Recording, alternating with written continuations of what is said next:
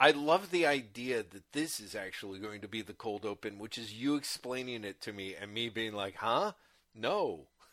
Wah, wah, wah, wah, wah, wah, wah, wah, wah, wah, wah, wah, wah, wah, wah. All right, anyway. You, Oh my god, I might just be you singing now. Just loop that. I should have known. Why, Graham?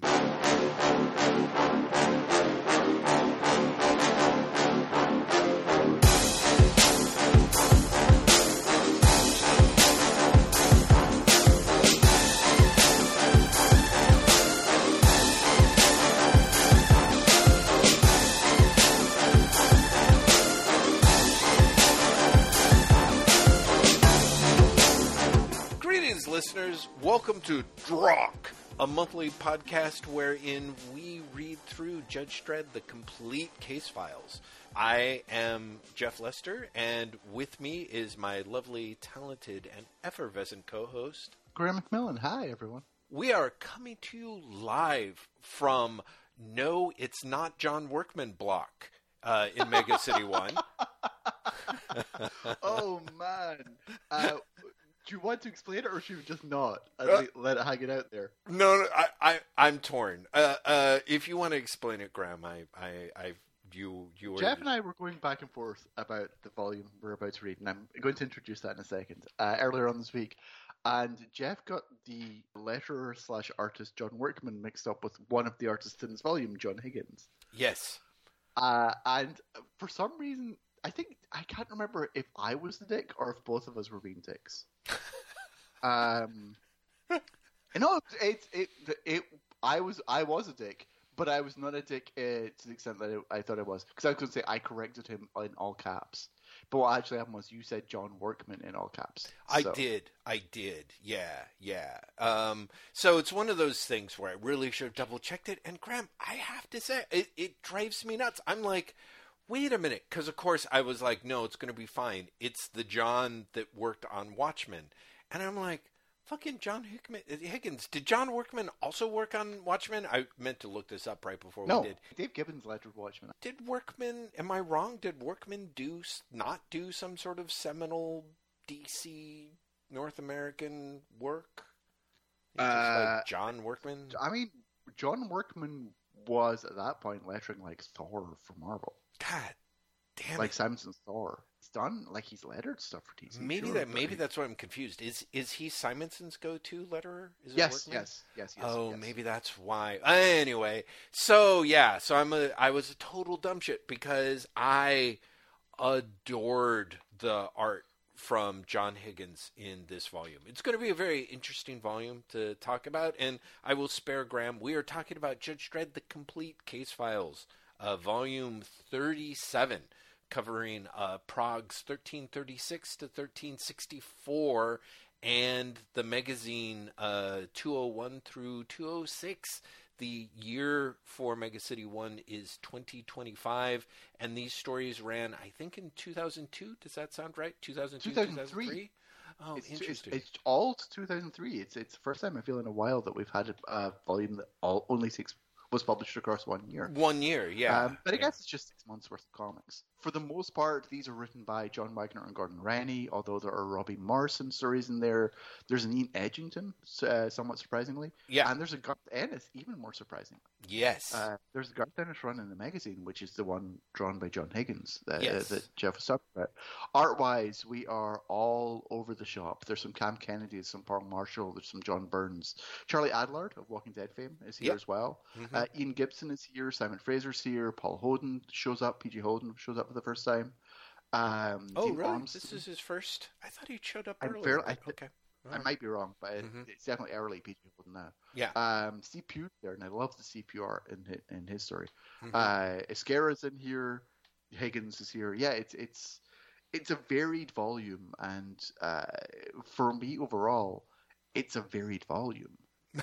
You know, it's last volume I was strongly in favor of. Mm-hmm. You know, and it was also very varied, but you had like a substantial chunk of it was great. Mm-hmm. Like about a third of that book last time was the Dread Alien story, which you and I really liked. Yeah. But like even outside that, there was a lot of really good work in there. Mm-hmm. And with this one,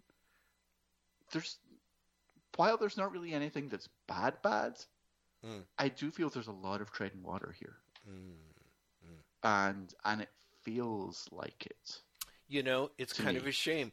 I feel like, Graham, in another life, in another time, instead of Drock or Dross, we would have been Dread or Tread, and that I'm kind of bummed we didn't get a chance to break that out as our rating system. Because hearing you say that, I was like, oh, Judge Tread. There you go. See, if I didn't name the episodes after quotes from the book, this one would be Judge Tread.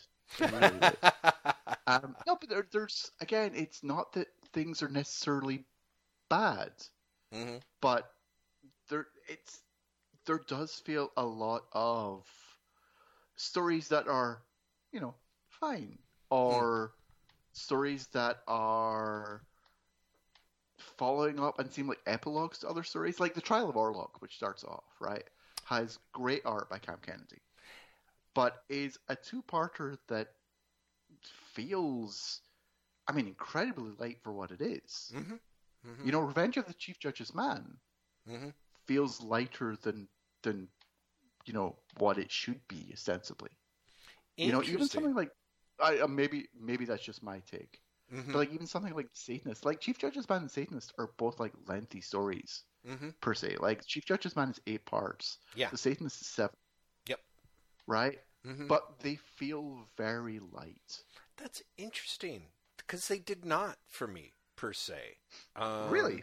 Yeah. Okay, so which of those 3 do you want to tackle first? Well, let's talk about the Trial of Orlok because it is the opener, and I think it's the one where you and I start off with, I think, the most in agreement. Like, the Trial of Orlok has been coming for some time, and I think one of the things that's somewhat frustrating about it is you have Orlok several volumes back releasing a plague that ends up killing the entire floating city of Sin City, I think. Sin City, yeah. Yeah, Sin that City. was Orlok's attempt to actually destroy Mega City 1 with said disease, but was thwarted by Dread and the judges. Orlok and Dread are sort of long-time nemeses, because Orlok has long-time listeners of the podcast, long-time readers of Dread know, go all the way back to the very beginning of the Apocalypse War. Orlok is the Sov City Russian super agent that starts off the block war madness that builds directly into the Apocalypse War and more or less tenderizes Mega City 1 for it. Of course, at the end of the Apocalypse War, Dread pushes the button and bombs the shit out of Sov City 1, drops nuclear bombs and just blows it right off the map. Whether or not that is quote-unquote Dread's original sin is something that Wagner has touched on in various ways, both in favor of and against that argument, and it's ones that we've talked about. And our listeners over at WaitWhatPodcast.com in the threads, particularly Vord, whose name I'm going to invoke several times during this episode, I'm sure, talks about how Wagner is way more of a Dread was justified in what he was doing. He's not the super monster that many of us take him as, and about which the later Orlok stories feel like a bit of revisionism. All of which to say... I just want to say again, to you, because one of your arguments the last time we had this conversation, and it got relatively heated for this, was that you thought that part of the revisionism was basically that Anderson was giving him the moral permission to have done it. Yeah. And that wasn't the case in the original stories. And if you go back and read the Apocalypse War, Anderson's right there being like, fucking blow him up, Joe. So, she is. Like, I went back to reading it and I was like, oh, fuck. I did not remember that at all. That's really funny. The other thing I want to thread in something that's worth mentioning, and I think there's 2 factors here. So the Trial of Orlok, a 2-part story in which Orlok is brought to trial in front of all of Mega City 1, all of whom want him to die. And Orlok is being a resistant, what would the word, I'm like, it's a guy who he's not playing along with the kangaroo court. Put it that way. Exactly. He insists that it is a kangaroo court. Whether or not it is a kangaroo court is actually, in a way, I think, very well handled by Wagner, in that on the one hand, a junior judge with no experience of formal court proceedings has been put up as Orlok's attorney, but Orlok, by not willing to participate in the trial, undercuts any defense, the defense that is trying to be built by his defender. I forget the judge's name, even though it gets said, Emery. So one thing that's interesting and frustrating is a volume or two back, Emery approaches Dredd and more or less says, like, hey, I want to ask you about Orlok. Can you see a whole bunch of contexts and situations in which you would have done the same thing? And Dredd's like, the two aren't even remotely the same. And Emery's, who in the course of, you see him in his diligence, is so diligent about trying to talk to Dredd and help build a defense for his client, that he ends up getting shot in the line of duty, and is more or less, as he's being driven off in the ambulance, he's like, well, I'll see you in court. This is that day in court, and one of the things that I think is problematic about it is there is nothing really in this story that was not said by Dredd and Emery in the previous one. So yeah, and there's also nothing really to the story, right? There's no. It feels very much like an afterthought. There's no twist. And also it's called the Trial of Orlok, and it is the trial, but in the most perfunctory manner. Do you know what I mean? Right. Like, I feel that Orlok's a moral judgment, shall we say, has actually been brought up before better in other stories. Mm-hmm. This feels very much like almost a recap of what we already know. Yes. You know? Except now it has the punchline of, and Orlok is dead at the end of it. Yeah. But that's it. There's, like, it's two parts where you don't really learn anything. Yeah. Where you don't really see, the story doesn't advance until Orlok's death. Mm-hmm. You know, and honestly, even the part, Dredd's capper along the lines of, like, Orlok knew he'd never escape, he was trying to goad us into killing him. And not an injection, but, like, actually, like, trying to goad us into killing him in anger. I feel like we've seen that before as well. Like, it really does feel like a story where Wagner all of a sudden was like, oh shit, I've got to kill off Orlok. Mm-hmm. Okay, I can do it in two parts. Feels almost rote, which feels undeserving of the plot, if that makes sense. I think, and I could be wrong here, I understand how it reads that way, but I don't think that is actually what's intended here. I think that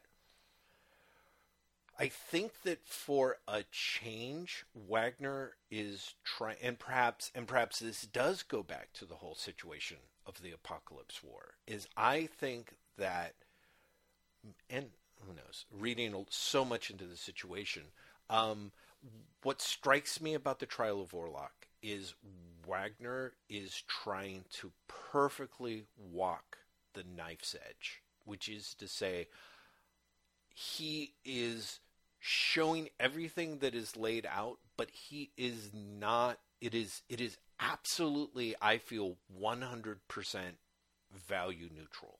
Like, it is, if you look at it the right way, or one way, you basically see this entire city screaming for this guy's blood.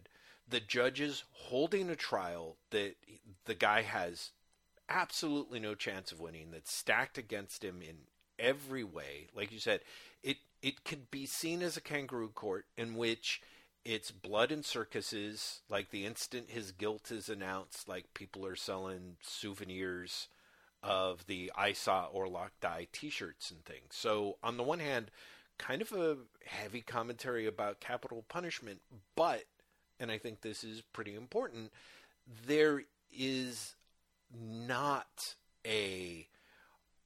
the state is explicitly wrong here. Like, everything that is presented, Dredd is not presented in any kind of hypocritical way. In fact, you mentioned, of course, the one of the earlier, this in a way is the flip side of when Dredd was put on trial by the remainder of Sov City, on the floating city, and that you and I, like you said, had the heated discussion where Anderson is defending Dredd and is more or less positioning Dredd as like, he just did what he had to do. And in that story, also, like, I wondered the extent to which Wagner had intended this to mirror that on the one hand, but also I think to bring it into a thing of like, I want it so that both sides can walk out of this story being like, see, I was right. And I think that is something that we're frankly kind of not used to seeing from Wagner. And I think that he felt that it was important for whatever reason to strike that tone. But because he does, he ends up crafting a very, very inert narrative, which, like you said, I mean, this is actually, and this is kind of crazy, Graham, if you think about it, volume 37 was the first volume in these case files ever, I think, where I picked it up being like, what the hell would a first-time reader think of this? You know what I mean? Because I've been chugging along on the casebook treadmill, but part of me is like, the part of the problem with the Trial of Orlok is if you've read all the Orlok stuff, there's nothing new here, and it feels kind of anticlimactic that he kind of puts up a fight and he dies in a way that also feels very not so Orlokian, I suppose, compared with some of his previous appearances, I would say. But if you're like, hey, I'm picking up 2000 AD, like, I sure hope there was a really good Nikolai Dante story in this issue for you, because these would bring you like nothing, you know.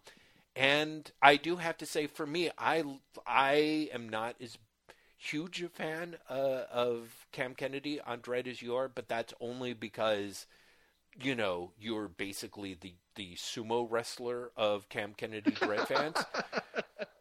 But I don't think that he's necessarily the best person for this story. I don't think, like, Kennedy is fun as a caricaturist. He's fun as a caricaturist of things in motion.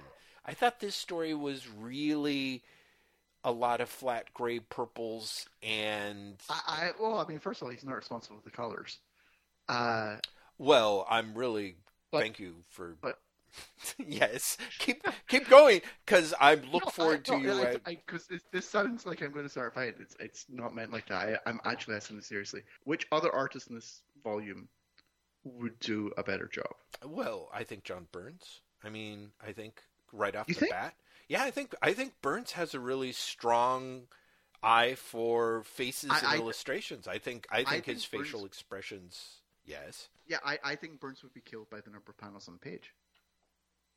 Because this is a busy story. Like, there's like 8 or 9 panels on most of the pages. Oh, you're right. It's one close-up face after another. Wow, how would you handle that?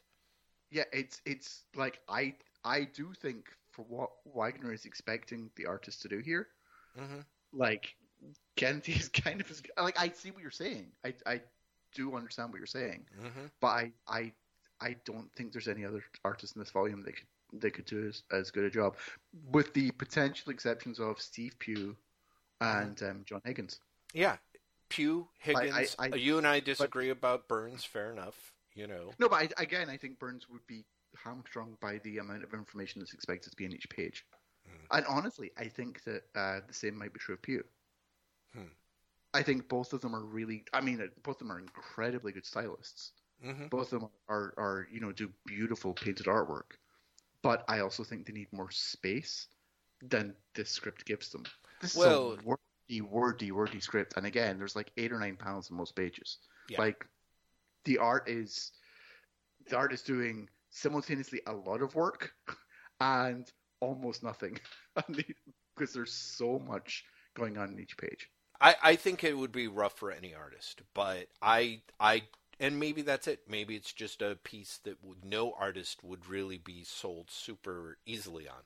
Because you're right, looking at it, it's like it's practically two pieces jammed into three. Also, looking at it, it's a very deliberate schism, I would say, between parts 1 and 2 in terms of the second part, which I'm assuming picks up with Orlok's execution itself.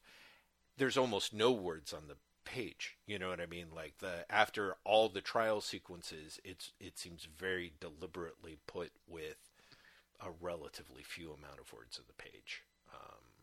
So I'm literally looking at the story. It's 2 parts. The break in chapters is on page 11, as it's numbered. Where okay. The break in chapters is Emery saying, "As far as I can see, it's already dug. I'm trying to get him out of it."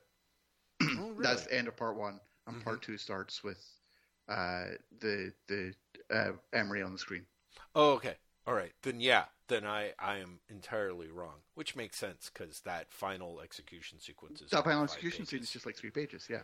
Do you think that it might have been actually written as 2 or 3 parts, and they decided to jam it even I tighter? wondered that because it is like it's a weirdly busy script for Wagner. Mm-hmm. Mm-hmm. You know, like there's a lot of panels on the page. There's a lot of dialogue on a page. Yeah. And both of those are not Wagner's hallmarks at all. Mm-hmm. Mm-hmm. You know, that they seem very unlike him. Yeah. And again, the story seems just very oddly paced in that it seems very busy and also nothing happens in it. Yeah. Yeah.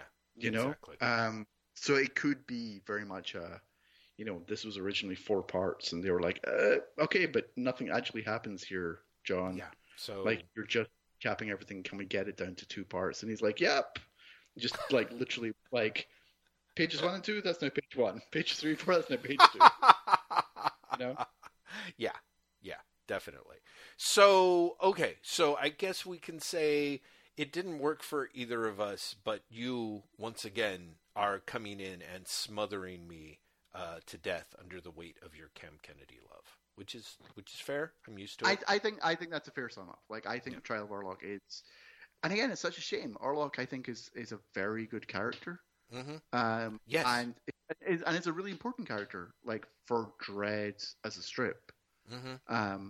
And so to see him basically get sent off in what honestly is such a disappointing story is kind of feels like a waste. You know, it's one of those things where, and I am in no way saying that this happened because I'm almost certain that it didn't. But you know how like sometimes you read about stories and you're like, oh, you read a story and you're like, oh, that seems kind of weird, and then afterwards you find out like, oh, Chris Claremont was insistent that, Marvel kept wanting to expand the X-Men universe, and he would only do that, like he couldn't really fight it, so he kept volunteering to write everything with the hopes of keeping sort of control over everything.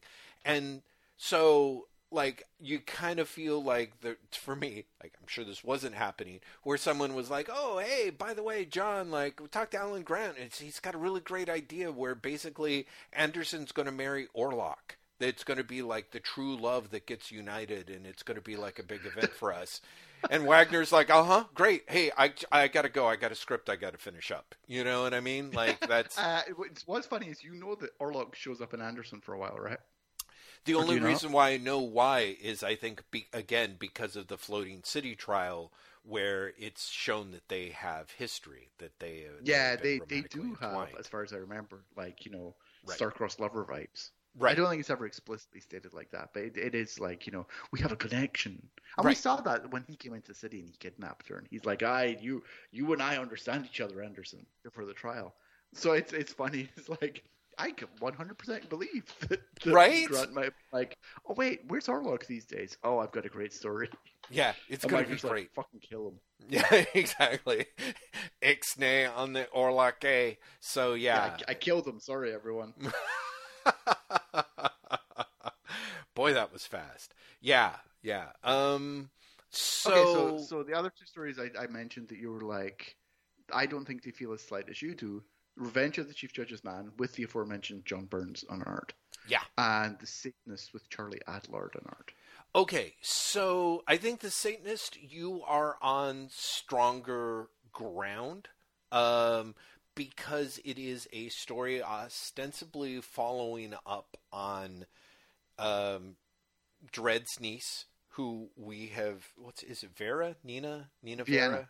Thank you. It is Vienna. Am I Yeah. making that up? No. I'm sure you're right. I'm like, it's pretty funny that I somehow carved it up. You're like, to starts Vera. with V. Vera. Well, I said Vera and Nina, and I'm like, Vienna is kind of, sort of, if you know, I mean, give me a break.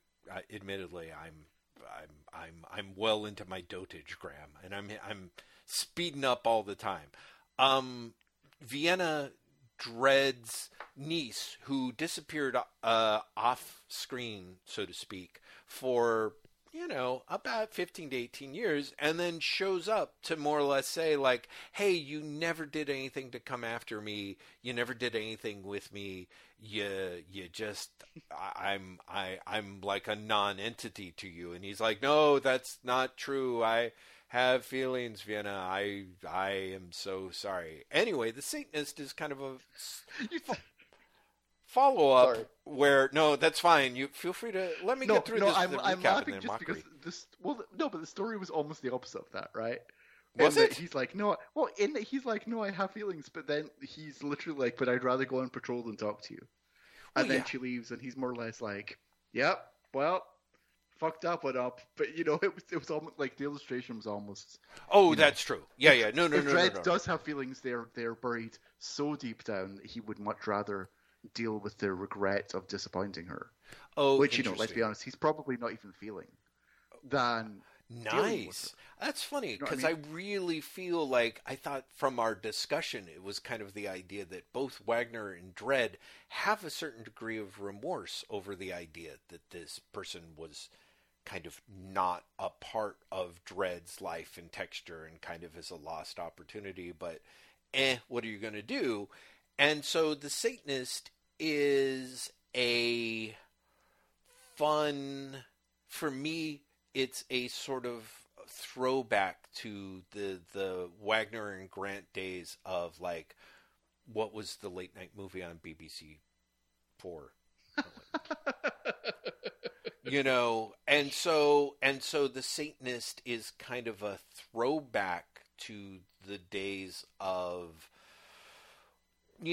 early 70s satanic mindfuck films, where it's I mean, this is about as distant from The Wicker Man as you can get and still have, enough genes to show up on the 23andMe test. But you basically have uptight lawmen versus the occult, and the occult is going to fuck pretty heavily with him. And on the one hand, I'm such a sucker for that specific genre. I adore it, and so seeing it done with Dredd, it was kind of a pretty good fit for the most part. I think the problem is that, among other things, it's a story in which Vienna is literally just 100% a plot device, and I think yes, Vienna is basically not in this story, right, and so. As a previous, the last time we saw her was kind of a story that was centered entirely around a, hey, look at me, I could have been a person in your life, and I don't count for anything, and him being like, I can't process feelings. And then for Wagner to follow it up being like, oh man, you know what I saw the other night? The Satanic Rites of Dracula, and it was fucking fab. got to do something with that. Dredd versus the Occult, because let me tell you, the best match between the Occult is, a lawman with a stick up his ass. Like, it's the best. Well, it's, you say the Wicker Man. I honestly got strong Dracula AD 72 vibes from it. Right. Especially because, and I might be misremembering, isn't it Van Helsing's niece in those, or is it Van Helsing's in 1972? Daughter? Yeah. Yeah. I think it might be his granddaughter, because that's the thing with Dracula in 1972. They crib it. I think Peter Cushing's playing his own grandson, and then that's his daughter. I'm trying. I think that's I'm looking it up now. Yeah, please do. Curious. Yeah, no, Dracula 1972 AD, which I adore. Jessica Van Helsing is the granddaughter of Van Helsing. Okay. And she is the daughter of Van Helsing. The Van Helsing, the current day Van Helsing. Amazing. I do miss when movies are like that. It's like, here I am, the son of this person, who remarkably I resemble in every particular. Except basically me. Yeah, except I'm 4 years older than the last time you saw them. So. Yeah, but it's like, I got strong vibes of that, right? Especially because, for a quote unquote satanic story, it's pulpy as shit, right? Right. It's very much, it is a Hammer horror construct of Satanism and of the cult. Yeah. You can't imagine the Hammer score, the shitty camera work that's in there. Especially when you get like the villains saying things like, "We've made the Grandmaster angry. He means to destroy us," while shit's flying around the room. Right. Exactly. Or particularly, one of the things that's great, we talk about how busy the sequence of the trial of Orlok is. There's a whole sequence where Dredd comes into the room and into Vienna's bedroom, or I guess, or Connacht or whatever, and everything and there's like is 2 pages of him silently going through the apartment, basically. Yes, and then the slow build to someone's in the shower and he's calling for her and no one's replying, and there's a figure in there and he whips out a gun, and then it's the vengeful spirit. It's like it's just a fucking jump scare. And on paper. So yeah, I mean, how do I put it? Like, for me, it's all, maybe because it's played out at length, and I think you can arguably say it's a pretty slight piece, especially because, how do I put it? Like, one of the things I like about it is I feel that Wagner is doing a certain amount, and arguably with the trial of Orlok as well, a little bit of underwriting for him. Or rather, maybe it's the same level of sort of underwriting characterization that he and Grant were throwing down that you were picking up in earlier volumes, and it's just now gotten clumsy or subtle enough that it be detected on the Jeff radar. But there's a lot of things that's really fun with how much Dredd is, for lack of a better term, I guess he is protesting too much. There's a lot of times where he's like, they keep trying to make me feel guilty. Someone's making me feel guilty. They're doing a guilt trip on me. Well, they certainly think that worked. And there's a few points where you're like, oh yeah, maybe Dredd is guilty about it. And here's one of the things that I think is also fun is you mentioned Dracula 1972 AD. Part of the reason why I, of course, mentioned The Wicker Man is because Stick Up the Butt Lawman has some really fucked up attitudes about sex in The Wicker Man. Dredd is, and I think that if 2000 AD and Michael Mulcher want to actually push this as a marketing angle, but I think that up until now you could say that Judge Dredd is the world's biggest and most successful ace or asexual character that has ever existed, like in comics, right? There's a panel where he's at the orgy club, which is called the Orgy Club, which yes. I love. I do Like he love actually that. walks under a sign that literally just says orgy club. Yeah, exactly. And it's great. I mean, and it's everything you want from that scene where, like, the oily Satanist is like, oh, Judge Dredd, please come and join us in the orgy, you know, and which is great. Like, And he actually says, orgies aren't my style. Let's usually have a word without Yes. the rah group. right? Which, on the one hand, great. But on the other hand, there's definitely an area of, like, nothing's Dredd style. You know what I mean? When he's like, orgies aren't my style is actually a really fun, you know, it's the sort of thing that, like, the hard-boiled detective or cop says in the Hammer movie, and you're like, oh yeah, sure, but, you know, he's going to be making out with a topless Barbara Steele before the 4th commercial break or whatever, you know? But unless you're in the case of the Wicker Man, in which case you're, you know, weeping while Brett Eklund Brett Summers from Match Game. Britt Eklund is like, you know, bouncing her tatas against your locked bedroom door while singing a seductive song. Like,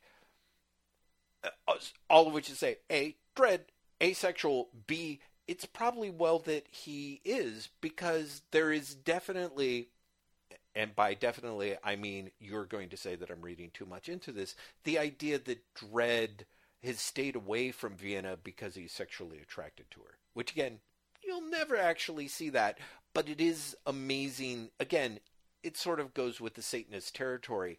The whole thing where the Satanist, after they've knocked Dredd out, is like, Vienna, prepare him, or no, tend to him. There's a whole thing about tending to him. And then, of course, she's in there, like, and then, of course, she's making out with the Satanist in front of Dredd, who's been, like, sort of, like, once he's stripped of his gear, like, you know, he's kind of in, like, old man PJs when you take off all the belts and epaulets and everything, just that black jumpsuit kind of hanging sexlessly on him. I was kind of like, huh, yeah, I gotta admit, I usually don't think of sex and Dredd in the same sentence, and, you know, because I'm not Chloe Mayfield, but I'm really glad that I don't. But I kind of feel like I am here, and I'm not looking forward to discussing it and having Graham call me a perv. So, Graham, your thoughts? The only thing I'm going to call you a perv about is your idea that you think Dredd is attracted to Vienna. Oh, yeah. No, he's not. He's not. Because, again, Dredd's asexual. Dredd's an ace. He has no sexual attraction to anyone, except the law. And I will say, and this ties in with something else you're saying. Mm-hmm. When Dredd and Vienna meet again, you actually do get an implication that, like, Dredd feels more for Vienna than he was aware. Yeah. Right? Because it's when he sees her and she's brainwashed and she's essentially like, you know, I am preparing you for the spell where the Lord Satan will steal your soul. Right. He doesn't have the same response to her that he does to, like, the other Satanists. Right? Mm-hmm. He seems almost panicked by her behavior. Yes. Yeah. You know?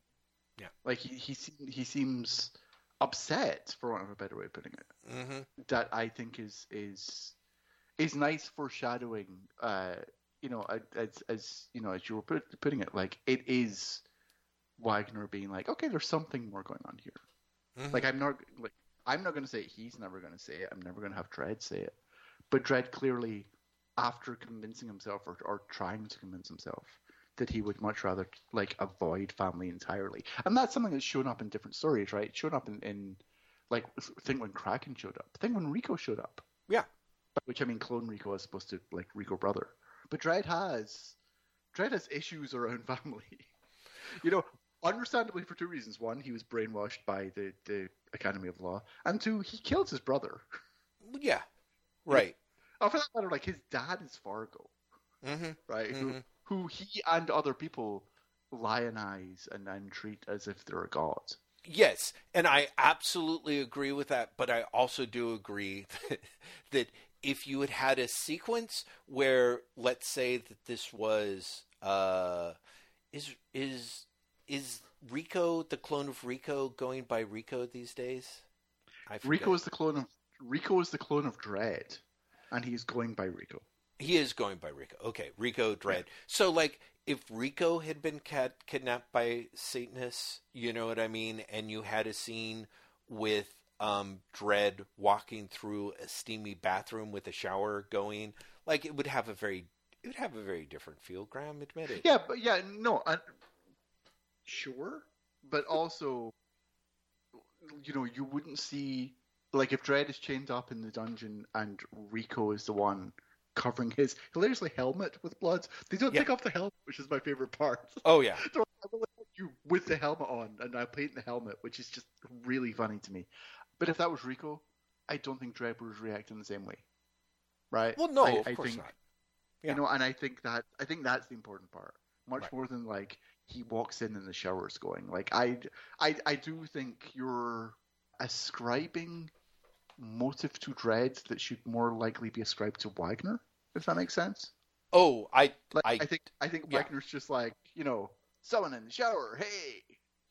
And I don't like. I think Dredd is literally just like, I hear a noise. It's in the bathroom. There's someone in the shower. I'll open the shower door, and it's completely matter of fact. Well, I think Wagner's the one being like, waka waka waka.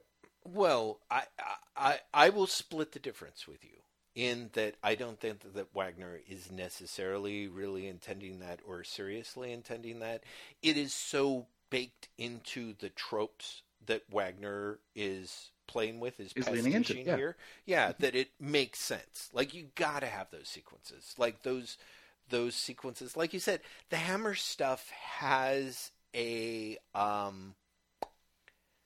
like the Hammer stuff has like a sexploitation thing baked into it. Exactly. And so you've got to play into that. There's always the Hammer.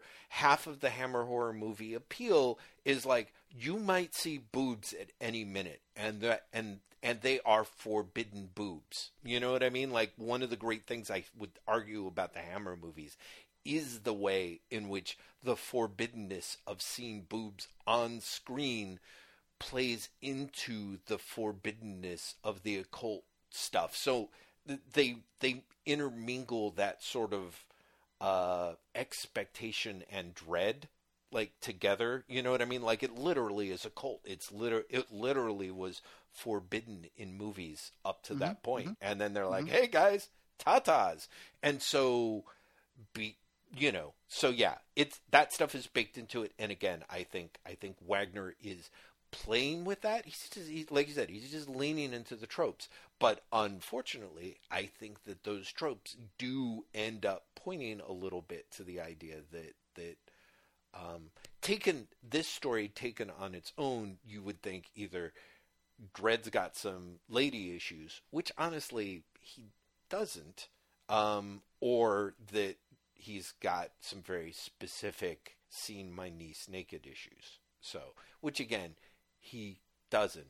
But it's really, it's really hard not to read the story and kind of filter that out. I sort of feel like if you don't know the elements at play, it kind of looks like it, that Dredd's a little worried about popping a nightstick.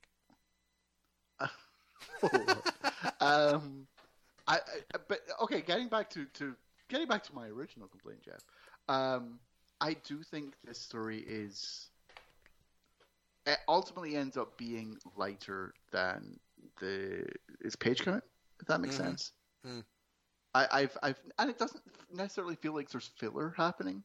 It's just that by the time it's over, you're like, wow, so that was a good 60 odd pages for a Hammer riff and little else. Right. If you don't dig the Hammer riff, right, or if you think that there isn't enough material in that, I think that by the end of it, you're like, okay, like that was fine. Yeah. But yeah, and part of it is also, I think on some level, I might also be mad at it or disappointed in it because it comes so close to doing something with Vienna and doesn't. Oh yeah, it really doesn't. Yeah, like you get kind of Dredd side of it in that by the end of it, I think that at least the reader knows that Dredd has emotions there, even if Dredd isn't ready to deal with it. Right. But again, you only see Vienna when she's brainwashed.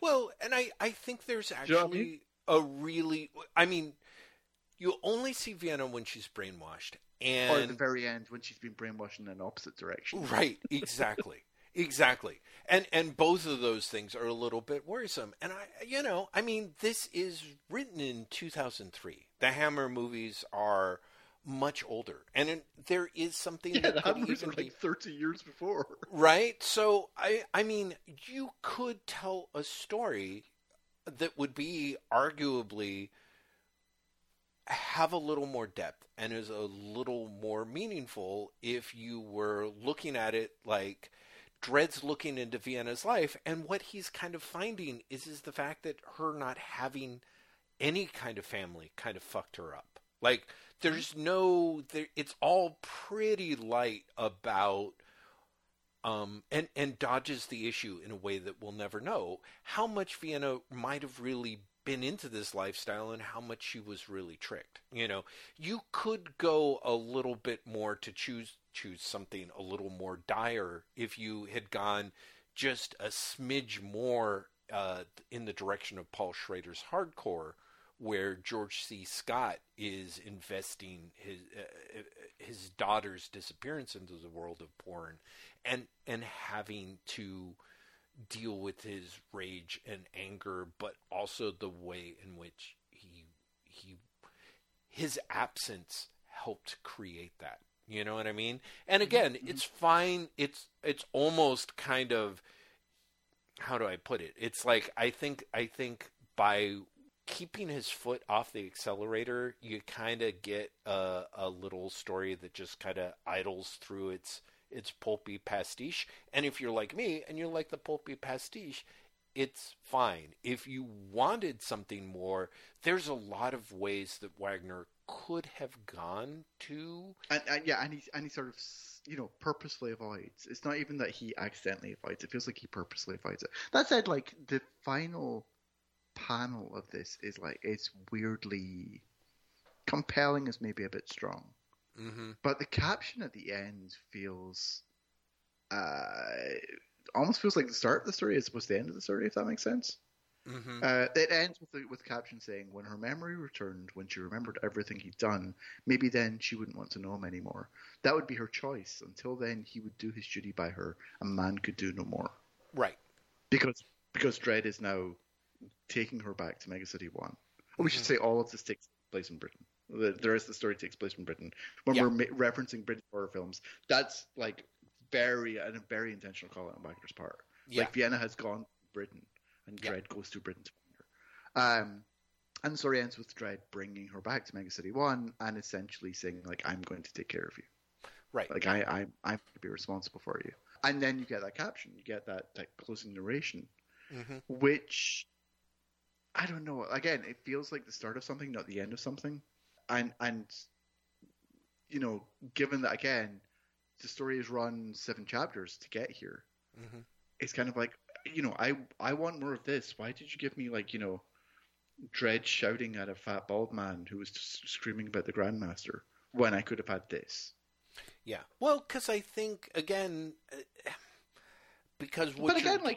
Wagner's continuing on with Dredd. Like, he has all this more space to play with it. It feels like a really unbalanced story to me. And it feels, of course, again, it feels very slight, and that Wagner is intentionally avoiding the emotional depth in favor of something that is at once really pulpy and yet done in such a slow manner that almost robs the pulp of it.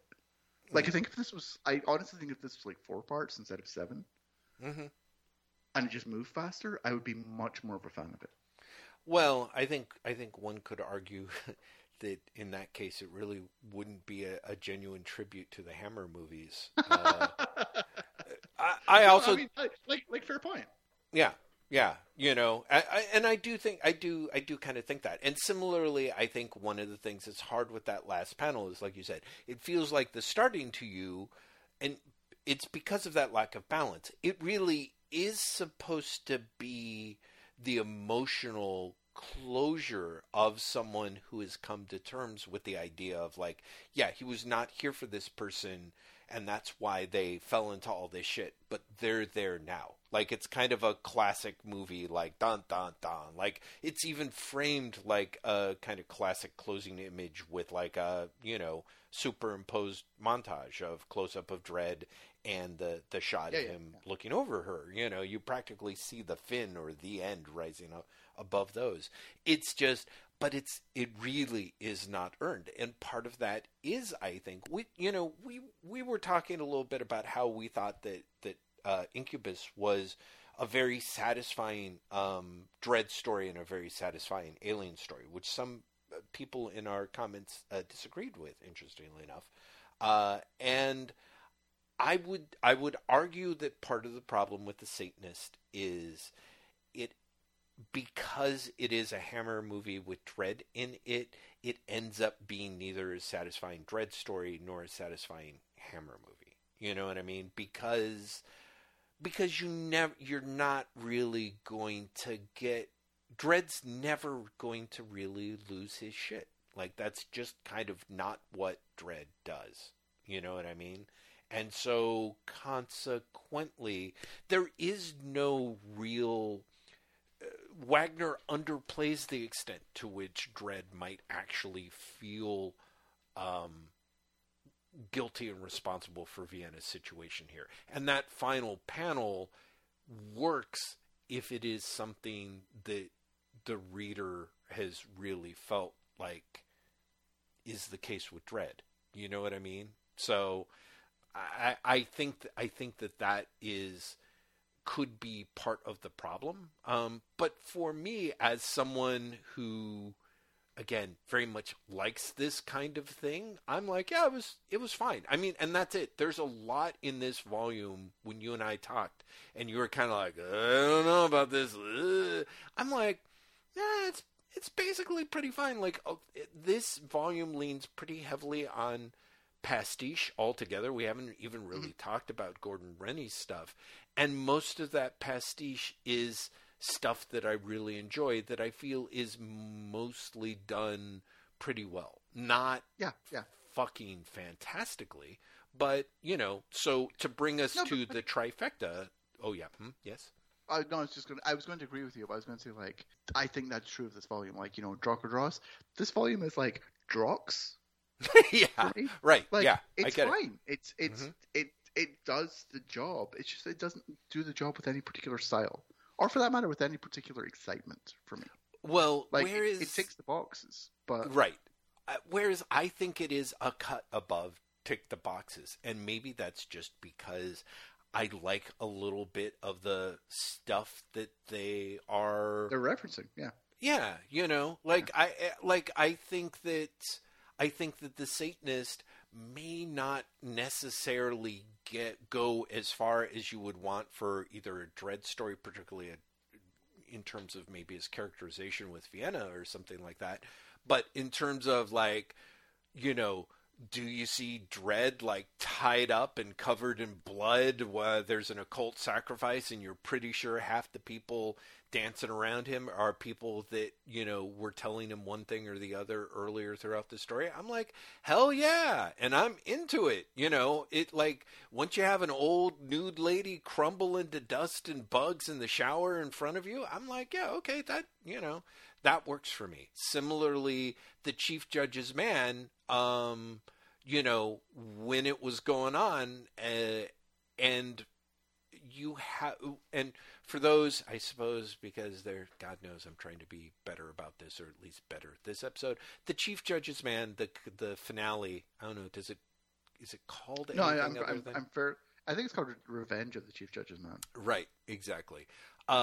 Is the finale of, I guess, was it a triptych, I suppose? Like, is it not just a trilogy? Well, is it not the Chief Judge's Man, Return of the Chief Judge's Man, Revenge of the Chief Judge's Man? Yeah, I think that's it. Yeah. So it's basically 3 parts. In the first part, several volumes back, the Chief Judge's Man is appears to be a secret black ops member that Judge Hershey, the chief judge, has recruited specifically to kill off democratic leaders of the pro-democracy movement. Yeah, And he's essentially a political assassin yeah, supporting the Justice Department. exactly.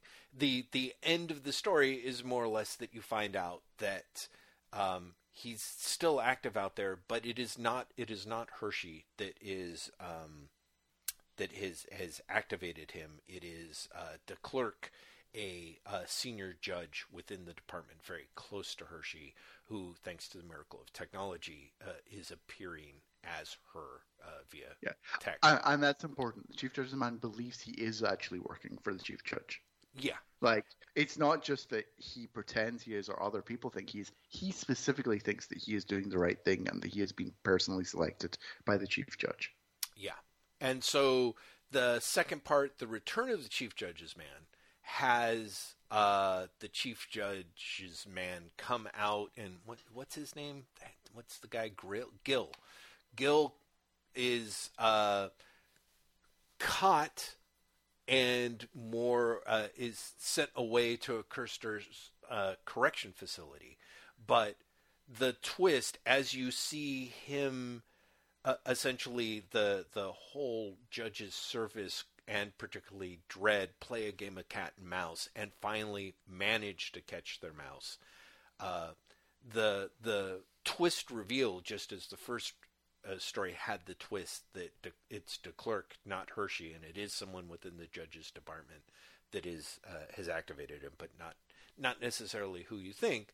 The twist in the second story is that de Klerk has actually set all this up so that Gil can go to the Custer's correction facility and kill de Klerk's first Chief Judge's man when he was still putting the plan together and did things a little more difficult, with a little less finesse and a little more carelessly. So the return of both of the Chief Judge's man stories end up with de Klerk more or less succeeding and triumphing in a way that the judges have no idea about, and frankly in ways that pull the rug out from under the reader.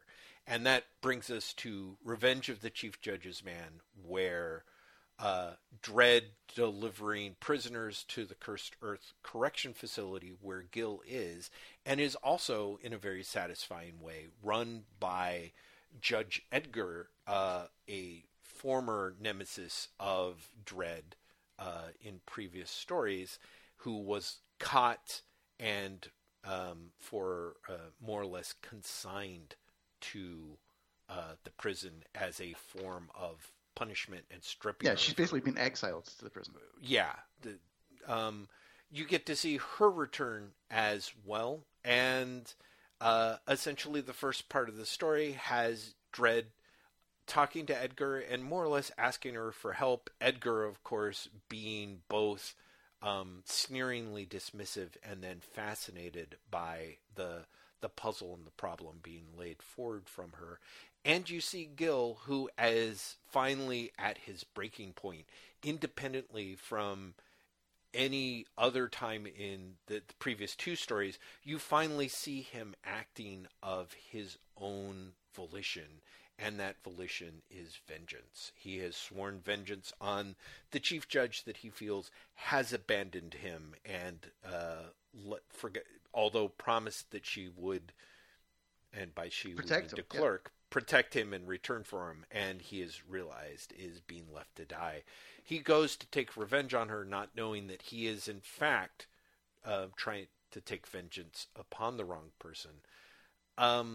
Now, one thing I have to say that I do not remember that is played to great extent here is Gil is a genetically engineered soldier, which I feel is something that Wagner threw into part 2. I don't feel like it's thrown into as much as part 1. Here, he is basically an unstoppable half cockroach, half mountain lion, all killer who very satisfyingly, once he gets away. Yeah, once he gets away, he can do anything. Exactly. Like he is an unstoppable killing machine once he gets out of the prison. In fact, even him getting out of the prison is basically like, and he has superpowers. To be fair, I think, and I might be misremembering myself, I think they make a point of pointing out in the first story. Do they? Okay. Yeah, I, that was I one of the reasons he was selected. yeah. Was because he was genetically modified.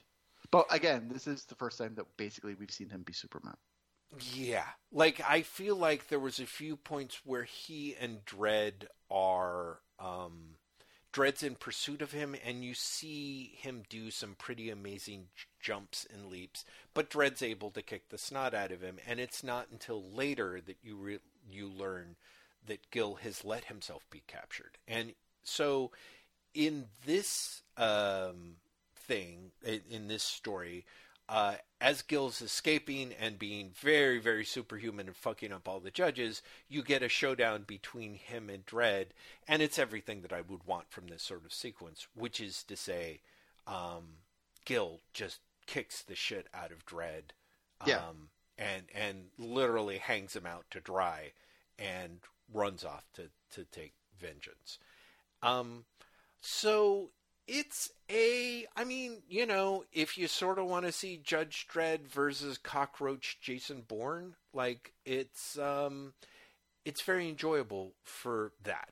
And I enjoyed it. And John Burns does, to me, just beautiful art that carries an extra level of paranoia that this story is supposed to contain, because as Gil gets out, DeClercq is still in the office, is hiding there, and he tries to basically lure Gil in so that he can wrap up the loose end, which ends in that sort of parallax view, classic 70s thriller thing, somebody with a sniper rifle opening fire in a plaza with lots of innocents getting killed. It's, everything that you want. The noose tightens in on DeClercq even as he tries to shut down Gil. Gil, of course, gets closer and closer to Hershey as Dredd tries to track them both down. And this is the thing that I can get, Graham, it feels incredibly minor because the only real twist that happens at the end of the story is kind of a Deus Ex Machina that literally not only is followed up with a Deus Ex Machina, but you actually get a Critica Ex Machina where one of the robots goes, "She was only a robot? What a letdown!" Which I have to admit, I laughed. Wagner pulls the light model decoy Mm-hmm. gag. Yeah. Whereas you see Hershey get killed. The Chief Judge's man kills Hershey. And then, like, a page later, they're like, "It was a robot." Yeah. Funny story, you guys. Yeah. It was a robot. And you get this robot complaining that she was a robot, which is kind of funny. I don't know. Again, it feels like there's a story that has emphasis on things that feel incredibly unimportant. Mm-hmm. And honestly, disinteresting. The Gil's escape, with the exception of his showdown with Dredd, mm-hmm. feels like it takes too long. When all it's really like is like, he's fucking climbed a mountain. Boo. Oh shit. Oh, boo, no, Graham. Boo. I disagree. But yeah, I see your point. Really? You're all for, like, the hunt? You're all for the Texas City thing? Oh, totally, man. It's fucking Rambo First Blood shit, where it's like they're trying to find him, and even it's over the top, but the whole you even have the flashback to him being able to lower his body temperature to 0 so that when they walk into the sheds or whatever they call it, the ruins. Yeah, it's too much for me, man. It really is. Nope. No. It feels. It also feels a very scattered story. I feel like the Edgar stuff doesn't really merge with the Chief Judge's man plot.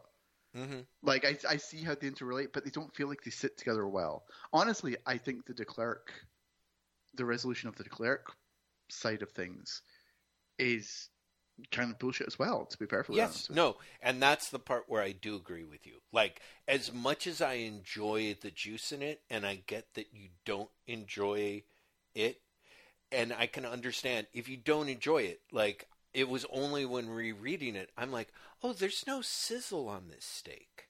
Like, but they kind of find out that it's him really quickly and really easily after 2 earlier stories where no one had any idea.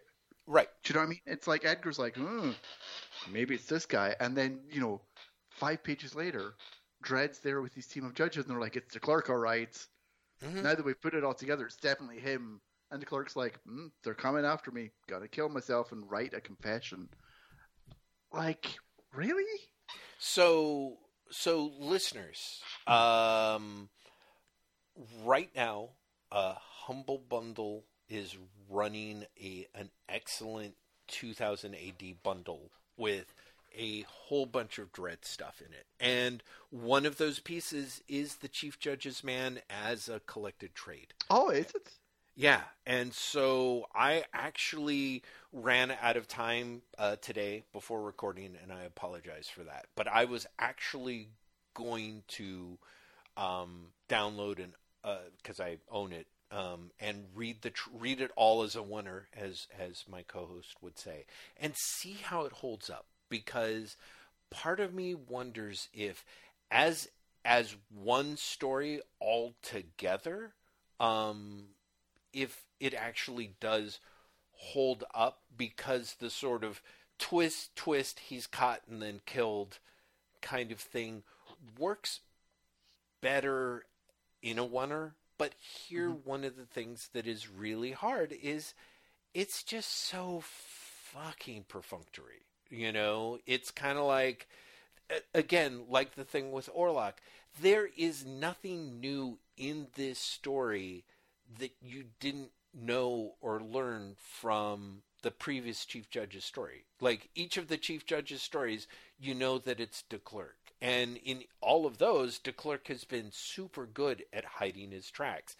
Here, he's not. And I would argue that part of that is because Wagner has, in part kind of with the whole thing with Manners, sort of pointed out that part of the reason why bad judges are able to exist in the system is that the judges never look for them. And so, consequently, it's not that they are such amazing, masterminds of genius in disguise. It's just that nobody really knows how to look for them because the judges really don't know how to distrust one another, essentially. And so, in theory, part of me kind of half suspects that if you read it as a oneer, it's potentially really enjoyable. But on its own, which is the way that I think is fair to judge it, especially in this context, and especially because I haven't read it and could well be wrong as a oneer, it is disappointing here. It is kind of like the Trial of Orlok, kind of fait accompli. You get a feeling of Wagner crossing another item off his to-do list. And for me, in a way that's filled with all sorts of exciting days from some of my favorite genre periods. But I admit that is, sometimes you want a little bit more than, shout outs and some really lovely John Burns art. But this particular month, I didn't. So it all kind of worked for me. So where do you want to go from here? Do you want to talk about some of their Gordon Rennie stuff?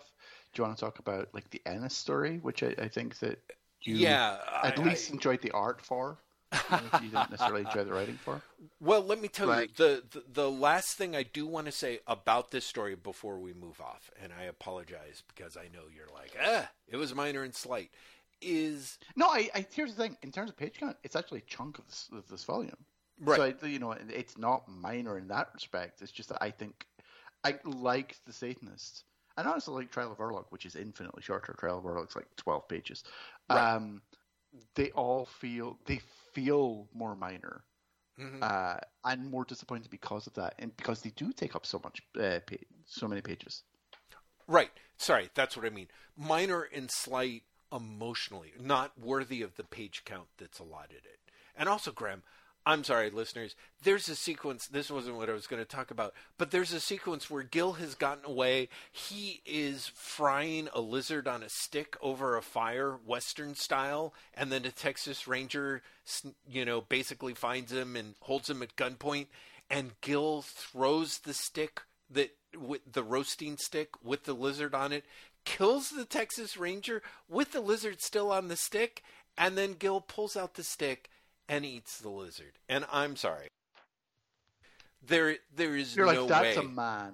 that is. I was just like, it. There are two options and only two options. One, that is from a spaghetti western that I have not seen yet, and which case, good job, John Wagner, for ripping off some quality spaghetti western bit of over the top nastiness.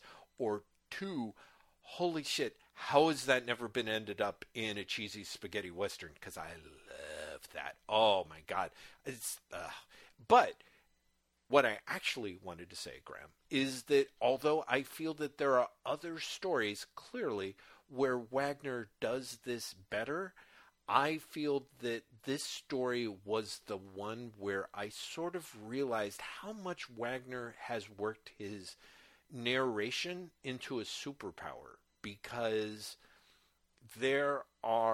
he uses, I guess, a third person over the shoulder omniscient narration that is incredibly successful. Yes. I'm used to seeing it being in Dredd's pensive stories, and it works well for creating that sense of melancholy distance where yes. Dredd is thinking about himself and the narrator is explaining what Dredd is thinking. But so it's like he thinks back to better days is such a classic sort of Wagner narrative phrase. Here, one of the things that, and so in my brain, I'm used to thinking of it as quote unquote Wagner's Dredd voice. Like when Wagner is narrating stories using that voice, I'm used to thinking of it as Dredd's voice. But going back and rereading it, it really does keep its own third person flavor, but adopts the viewpoint of each of the whichever character it's in the heads of.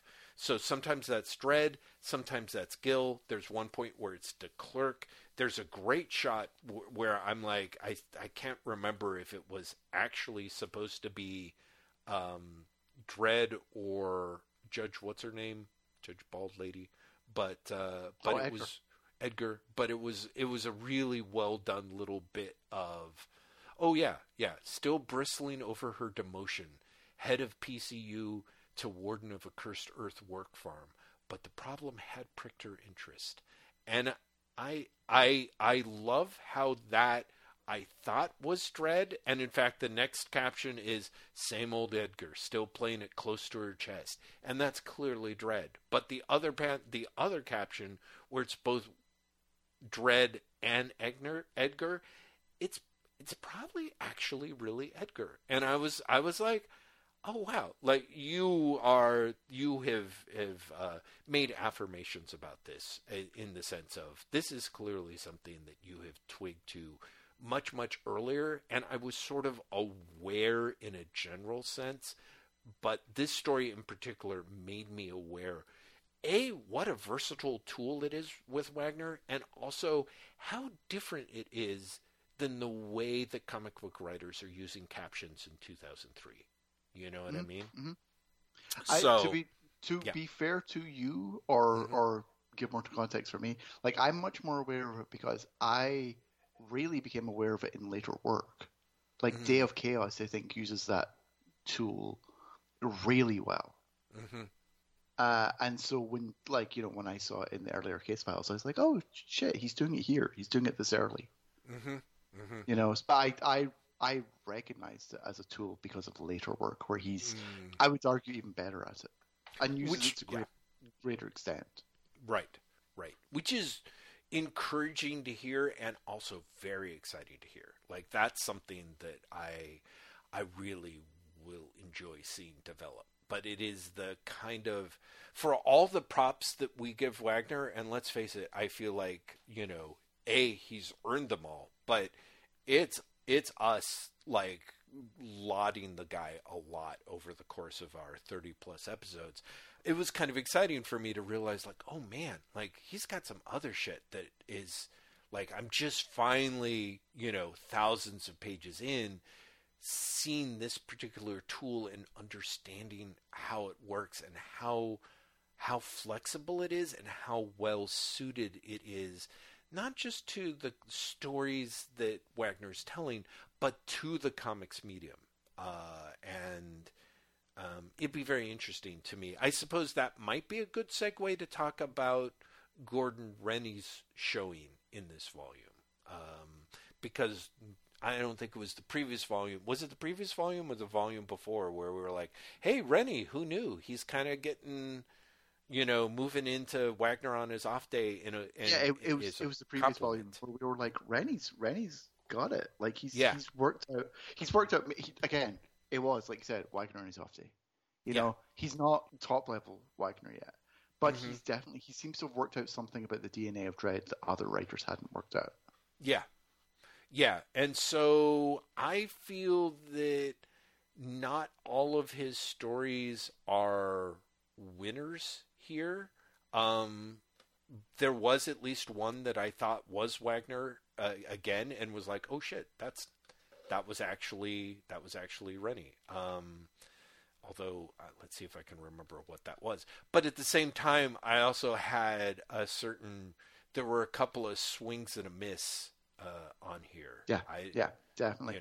I think that there's more misses here. That said, like, I think the worst stories are, probably Robbie Morrison's. Oh, Hard Day's Night? Hard Day's Night, yeah, which just didn't work for me. Felt, if anything, felt too thought through. Mm-hmm. I feel that it was trying too hard. I felt like it was all there on the page. Mm-hmm. Do you know what I mean? Like it felt like something that he had really sat down and thought, okay, this is what I'm going to do, and I've worked out how I'm going to structure it, and it's going to have these like visual motifs that are going to play around, and I'm doing it and I've really put all my thought into this. And at some point, he sucked the life out of it, and so it was all really present immediately. Do you know what I mean? Like there was nothing to feel, for want of a better way of putting it. But I think that I think this Rennie stories like A Night in the Opera is fine. Holding on is fine. Club Sov is fine. And I say that as someone who I thought Holding On was actually a really fun story in a sort of flashback way. Right. That I did I don't know why, but I thought what are they called? The bodybuilders who show up. Oh, it's the Lucy Lawless Muscle Core or something like that. Yeah, I think it's a really funny idea, and Club Sov I think has great art by Simon Fraser. I really like the art in that one. But things like Meet the Flukes or See Sammy Run just didn't really land for me. See Sammy Run I think was the weakest of the Rennie stories for me in this volume. Honestly, I think the majority of them were pretty weak. I think Holding On was the strongest, and I think that it's possible that See Sammy Run might have worked for me with a different artist. I thought that the art did not work for that. But again, See Sammy Run, I thought the twist was really obvious. Because I think it's a 3-parter, and it's a 3-parter that you anyone. And again, I do think this is the art fault. It's very clear from within the first page that the girlfriend shows up, that she's the mastermind behind the plot. See, I didn't. Yeah, really? I didn't get that. Because no, I agree. Yeah, no, the reason I'm saying that is, if you look at the first page, you see her in the doorway, you see her cuddling the mob boss, and then he pulls her away, and then you get a shot of her. The net shot, she's looking back at him, and she's smiling as if she knows something that he doesn't, and that just felt so much of a giveaway to me. It was she's clearly up to something, right? And then the net, you see her again 2 pages later, and again that page ends with her spying on the mob boss and smirking, and it's okay, she's the bad guy, right? It gives everything away, just too easily, too early, right? That and again feels like it uses up all its tricks or he uses up his goodwill too early and it spreads the story too long. Well, You I know? think that actually, interestingly enough, that is, I think that like Meet the Flukes, I think I would have enjoyed if it had been a 2000 AD one-parter. Like as a one-parter. Oh wait, no, I'm sorry. It is in 2000 It is. AD.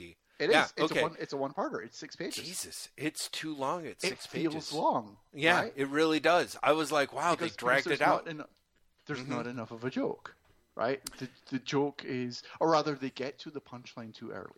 Yeah, exactly. And then they've got a page of dragging it out or something. But yeah, no, Yeah. no. It's a 6-pager that should have been a 4-pager, which is amazing. Yeah, which is kind of the problem throughout. Like even Holding On, which I think is a really good,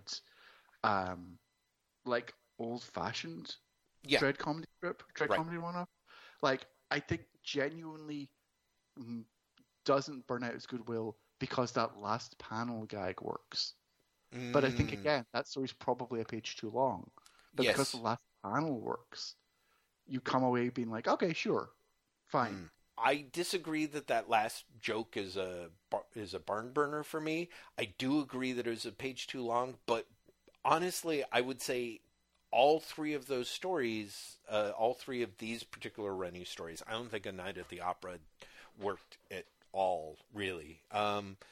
Had a lot of like they are classic Dread stories, and the thing is you kind of realize like, oh right, like classic Dread stories were 5 pages long. You know what I mean? Like they Yeah, or sometimes 4. Yeah. right, and that may be part of why they work. Like the comedy that Wagner and Grant were doing worked because now that you've gotten to 2003 and you're never going to have less than 6 pages of a story, like it kind of gets fucked up. And I think that's even more true when you get to like the Rennie material in the magazine. Yeah. Like War Crimes and Battle Loco both just don't work for me. Mm-hmm. On A, nowhere near the 2000 AD material, but B, just in general. They feel overlong, they feel overly complicated, and they just feel that they lack the simplicity, I guess, of the 2000 AD material. It feels like Rennie is getting like wrapped up in the idea that like, well, these are 10-page stories. Or 12-page stories in this actually. So yeah, so the magazine stuff is Farts, which is the John Wagner and Carlos Esquerra thing, which is just like terrible, but also like terrible in such a way that it feels like a Russell Davis Doctor Who episode, but also like almost charming. Yeah, and a lot of that is again Carlos Esquerra can make you forgive a lot of bad material. But then Gordon Rennie does War Crimes with Lee Sullivan, and then he does Battle Loco with Simon Colby. Right. And neither of those stories work at all. And then you've got another John Wagner, and then you've got the Garth Ennis story. Right. And arguably, The Marriage Game is bad Wagner. Like, it's not... Oh, yeah. The Marriage Game is bad Wagner for a number of reasons, but honestly, the primary one is, I get the joke, anyone who role plays Judge Death is going to end up thinking they're Judge Death. I'm over it. I don't need to read another 12-page story about it. Well, right. It's a 12-page story. It's the same material. And I also thought whatever the little ending part was, the ending gag was a bit of a... I was going to say a wet fart, but I'm like... But that's going to trip us up because we're going to talk about farts. One of the things that I thought was interesting about farts is I think it benefits from placement. Like you said, because it follows Inside Job by Ian Edgington and Steve Pugh, which also is kind of, what's great? Dread versus like poop stories. And I thought Inside Job really shows you how good farts is. You know what I mean? Like Inside Job in terms of writing is terrible, but that Steve Pugh art is just... I love that Steve Pugh art a lot. I love that Steve Pugh art. The art is pretty great, but there's a few things that I'm just like, yeah. But the story is just terrible, especially like, the end of it is literally the assassin is literally shitting himself out of the guy's body. Yeah. and it's then like, haha, you guys, I'm a living shit. And Yeah. it's just like, oh, really? Yeah. That's what we're doing. And the other thing is, Inside Job plays itself relatively straight. I mean, again, the villain is a living shit, but it plays itself relatively straight. Whereas Farts knows exactly what it is. It's called Farts, which is PHARTZ, by the way. Yeah. But also the first page is a splash page that goes Yeah. silent but deadly. They came from outer space. Farts. Yeah. With No, Dredd going, exactly. it's raining farts, respirator down. Like it, they know exactly what they're doing. Yeah. Which Yeah. I think works very much in their favor. Yeah. No, I know? agree. It's Wagner. It's Esquerra. Honestly, it's the sort of material that Alan Grant was really not able to put over, but Wagner and Esquerra are, I feel. So yeah, no, it works. Yeah, again, I'm not necessarily sure they're able to put it over as much as like even on a bad day, something as just fucking dumb as this. Like the end of Farts is that the fully grown Farts, who by the way are gaseous aliens who are invading Earth, are sort of obliterated and become baby Farts, which then possess a judge. So there's a page of there's a panel of a judge farting. Like, and then the punchline of the story is the newsreader explains that all the alien farts have been taken care of, goes off the air, and then actually farts. Says, Right. well, that's another one over. Boy, have I been holding that one in, and then gets jumped on because they think that he's possessed by an alien. Like, again, they know exactly how stupid the story is. Yeah. But the flip side of that is, this story is dumb as shit. Yeah. Yeah. No. I think for whatever reason, I was fully prepared to hate it right from the first page. I was like, oh no, really? And yet I did, almost despite myself, end up enjoying it. That said, War Crimes, although dragged out and poorly plotted, worked for me. I like, again, it may be the classic. It's a story that I like Gordon Rennie being like, how do I learn to write like John Wagner? Oh, I see what movie's playing on the telly and I rip it off. And I like the movie that they're ripping off. I can't necessarily think of the name of it, but it's totally been done, and I kind of liked it. Particularly with the at the end where Dredd has cleared the name of the person who's been assassinated for being a conspirator. For being the traitor, yeah. Yeah, being the traitor. And his mother, the crazy old woman who keeps trying to get people to listen to her and believe her, Dredd finally is able to let her know that, her son has been cleared and there's an official apology issued. And of course she's in a coma on a respirator and literally dies right after. So yeah, honestly, I'm kind of surprised. I'm like, apart from the fact that War Crimes is poorly plotted, because there's kind of a little chain of Dredd going and having the same scene 6 times, and then the 7th time, or maybe it's 4 times, and the 5th time the guy's like, yeah, but what you didn't know was blah blah blah. Dredd's like, Brock, like they could have. But that is one of the problem, right? It feels like it's too repetitive in order to fill the space. The other problem is I think the art doesn't work for it at all, and that's much of my problem with Battle Loco that follows as well. Oh, Battle Loco! I like Simon Colby's art in other 2000 AD strips. I think he does really good Rogue Trooper stuff. I think Jaeger is amazing. Right. But this work here is just, the art just does not work for the story, and the story also feels like it's just over and underwritten simultaneously. Oh, it's this story is a failure. Again, it's that thing of Gordon Rennie being like, oh, right, the next step, the 36 chambers of Shaolin, where each chamber is a new John Wagner story pastiche that he has to do, where he's like, oh, offensive ethnic stereotypes. It's time for the racism. Yeah, time for the racism, basically, is what this story should have been called. Yeah, yeah, completely. No, it's bad. The art, I do not like the art at all on it. It just, yeah, no, of all the stuff that felt, like this was the piece for me in particular that was like, okay, this is right out of early post Wagner. Nobody knows what the fuck they're doing, and they're just anything they can do. Yeah, didn't like it. Is just a terrible, just terrible at I would say arguably every level. I feel like we've done almost every story. The one we've probably not said anything about at this point is A Hard Day's Night, which I just didn't like I said, but like you seemed surprised by that, which made me think, do you have a much fonder experience with Hard Day's Night than I do? Yeah. I thought it, how do I put it?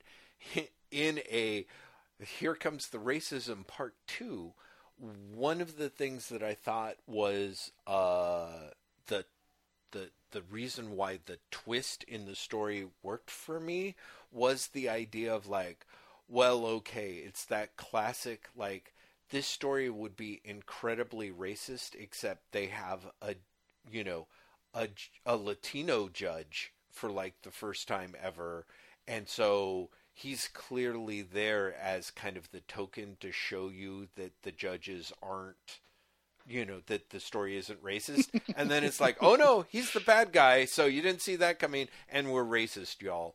And so literally kind of in a one panel before the twist happened, I caught it, and so I that worked for me.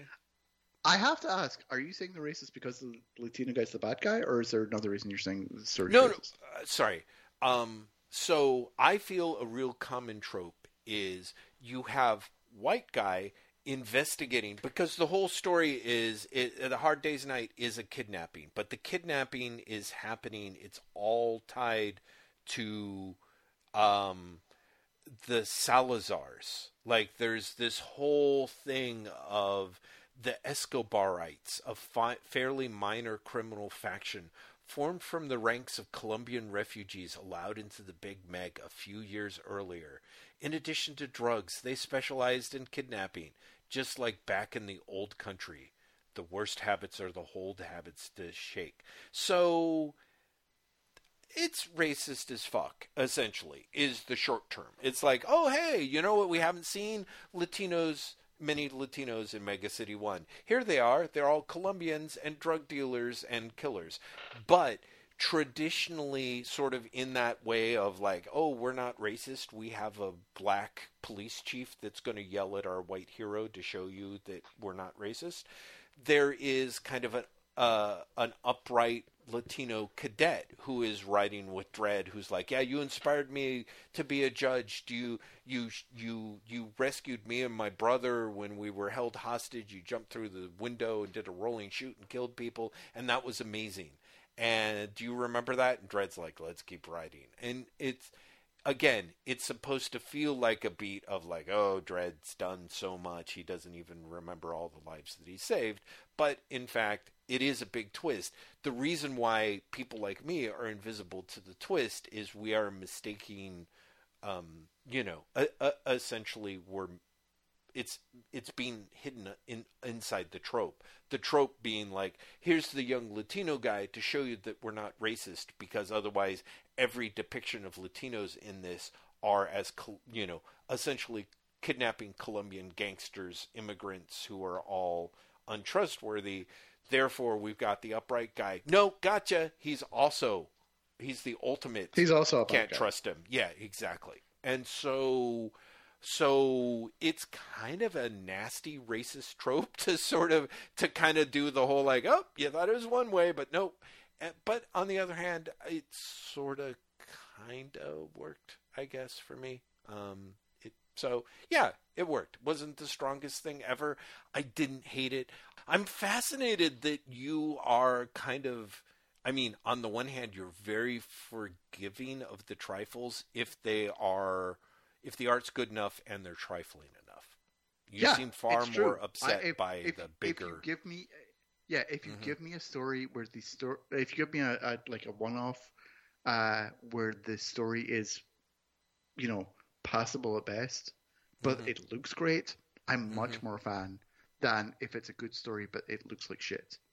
Like Right. art for especially for the shorter stories means a lot for me, and Mm-hmm. honestly for the longer stories as well. Like the Ennis thing, I think writing wise is no great shakes, but I think John Higgins draws the living shit out of it, and Holy that shit! It looks and that so and that good, does Graham. and Yeah. that does like get a lot of points for me, you Yeah. know. And so you have the Sam Fraser thing, you have the um even Trial of Orlok I like more than I would have otherwise because I think Cam Kennedy draws the shit out of it.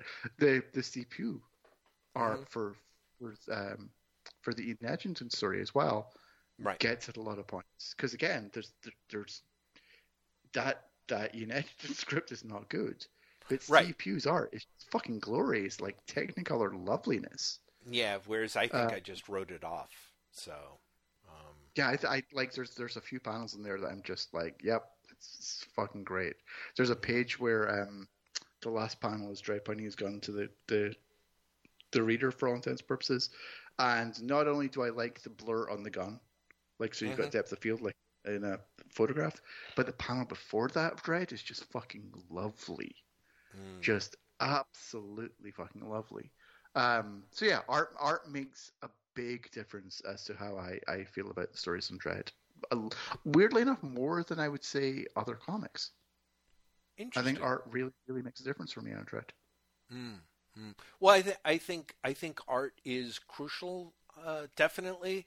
I just think that it's fascinating to me that like you said, like you're sort of you're more forgiving of a story that doesn't overstay its welcome if it's not good, but the art is good. Whereas I think I'm a little more dismissive of those and a little more into technically competent stories that may that again are not any great shakes, but the art to me is good. Or but if it's not great, it's still sort of fine for me. Yeah, Again, yeah, yeah. yeah. So, Monkey on My Back is what we're going to talk about. The final story in the volume. It's from Judge Dredd magazine, 2004-2006. It is, from what I've been told, the last story that Garth Ennis has written about Dredd. Uh, sorry, about Dredd. The last Dredd story that Ennis has written. Art is by John Higgins. It is superlative.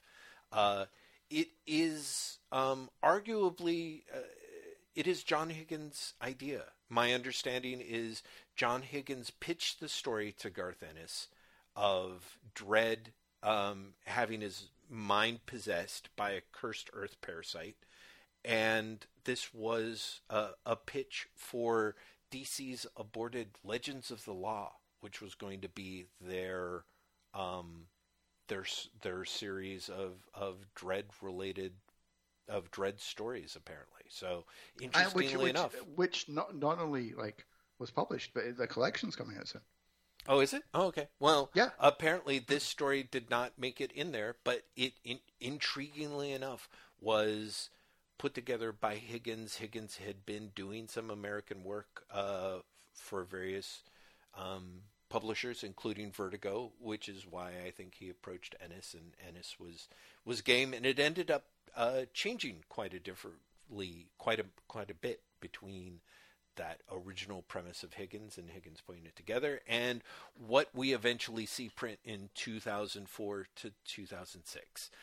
Um, it is a flashback story, and taking place in the year 2099, wherein the chief judge has it starts with his announcement that for the 22nd century he is going to revise the judge's role in Mega City 1. Judicial control of the city will be partially relaxed, allowing the citizens greater freedom to police themselves. And more importantly, at least for the purpose of the story, the genetic laws will be repealed, granting the Cursed Earth mutants access to our city. This is, God, what's his name? The chief judge is Goodman. Interestingly enough, this is and this is yeah, at all. And in fact, as a secondary supporting character, is his second in command is Judge Cal, who we all know as the fucking amazing Judge Caligula from the classic Wagner Grant story covered in is it Case Files Volume 3 or Volume 4? Or is it 2? I think it is. It's 2. Right. It's Cursed Earth and then the Judge Cal stuff. Amazing stuff. So super, super early shout out. Graham, I'm just going to come right out and say it. The art in this is fucking beautiful. It is so goddamn gorgeous. For whatever reason, Higgins draws Dredd with sort of a closer to the earlier Dredd outfit, something that's a little more streamlined. I thought that was intentional because it's a flashback strip, right? Because he also has the original helmet, which is basically rounder. Yeah, it's rounder. They also do a few other things that to tuck the. I feel like Dredd's got a little bit more of a. At some points, that collar practically feels like a little Planet of the Vampire-esque vent thing. But I also want to. The reason why I mention it is this is perhaps best understood at best, which is why I keep saying best, as an Elseworlds story. Because, as people will point out online, the whole point of the story is that they are going to let the Cursed Earth mutants. They're going to open up the gates and let them through the wall into the city, and it's actually Judge Cal that builds the wall. It doesn't get built until the day the law died. So this story really technically can't exist within the regular Dredd continuity because it centers entirely and precisely around something that doesn't exist until after the story takes place. Fun fact. Who cares about continuity, Jeff? Well, and so this is the thing, also, Graham. Like, it's a flashback. Do you know what I mean? Like there is a level of like sure. Do you know what I mean? Like right. That's what I'm saying. Elseworlds. And I say this as someone who didn't really care that much for the story. Right. Yeah, but that's what I'm saying. To me, it's a ripping good yarn. That part doesn't matter with like a very huge asterisk, which I think we'll get to.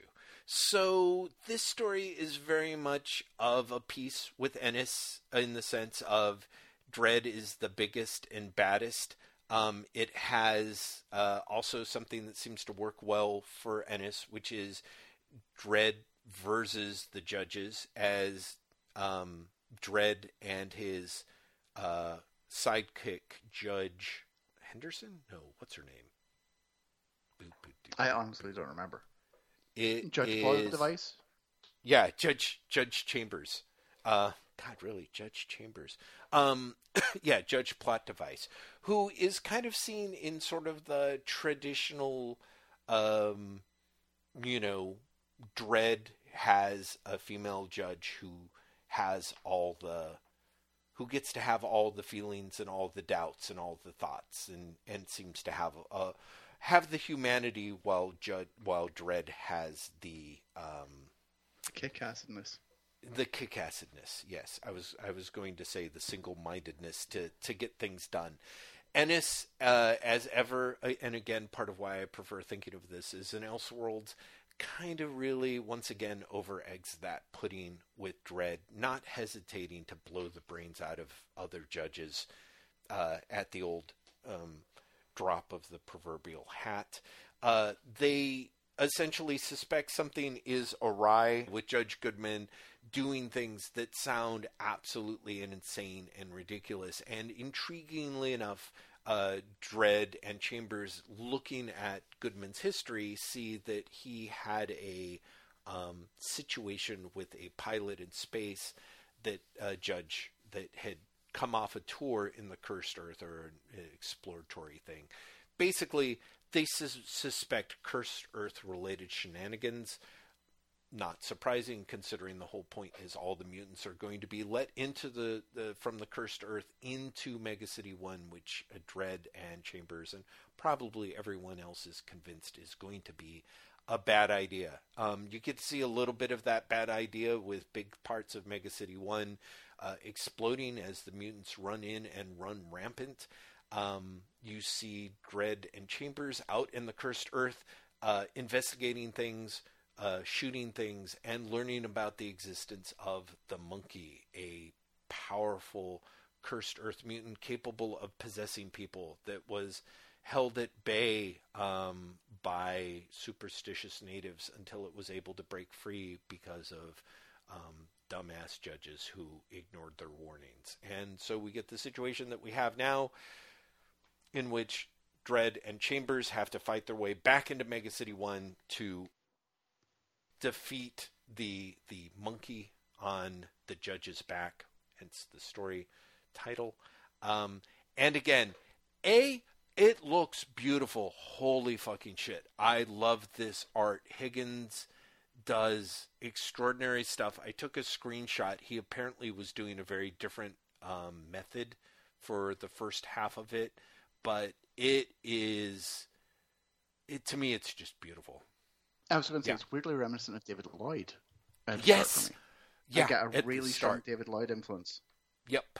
At the start. Super strong. Which works really fucking well, as we said. Yep. Yeah, the early stuff is going for full-on early sort of painted Lloyd look. Things get modified a little bit as things go, but overall, I just love the look of this so very much. And, it's a story with a lot of shooting. It is also... it's a Garth Ennis story. Yeah, it's a Garth Ennis story. So, and that's the thing that I think is interesting. Ford99, who is a listener, has talked in the past about Ennis and Dredd and how Ennis, as a Irishman from Belfast, has a particular slant about law and order that is very hard from non-Northern Ireland Irish to look at without some suspicion. And I would say that sadly / interestingly, the thing that I am least equipped to talk about, and hopefully you may or may not be better, is it is hard to imagine this story as anything but a shockingly inelegant, fear-filled tirade about the potential unification of Ireland at this time. Like, I looked, 2002 didn't necessarily seem particularly full of it, but 2001 is filled with month after month after month of negotiations between the IRA and the British government about what it would take to unify Ireland. And that's interesting, because I didn't think of it in those terms at all, and I think you're right to do that. Like, I'm holding my hands up saying, like, I'm an idiot, because I saw it as a very weirdly anti-immigration story. Right. Yeah. Because that, like, it feels genuinely sensationalistic in terms of the like fear of the outsider. Because it's not just that the judges want to keep the mutants out; it's that they're right to. Well, right? exactly. The mutants come in and they fuck everything up. Like, it feels, genuinely, shockingly anti-immigration, or as you said, and I think you're right, like anti unification of Ireland. Yeah, anti-unification in a way that is shocking, filled with Dredd saying things like, what, you think they're just going to forget all the crimes that were done against them, and we're talking about years of genetic apartheid.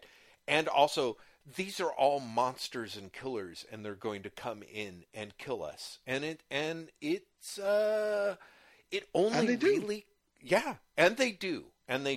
So I think again, it's hard not to see it as a context, and again, sort of is an explainer, I guess, as to why it's very important that there is a wall.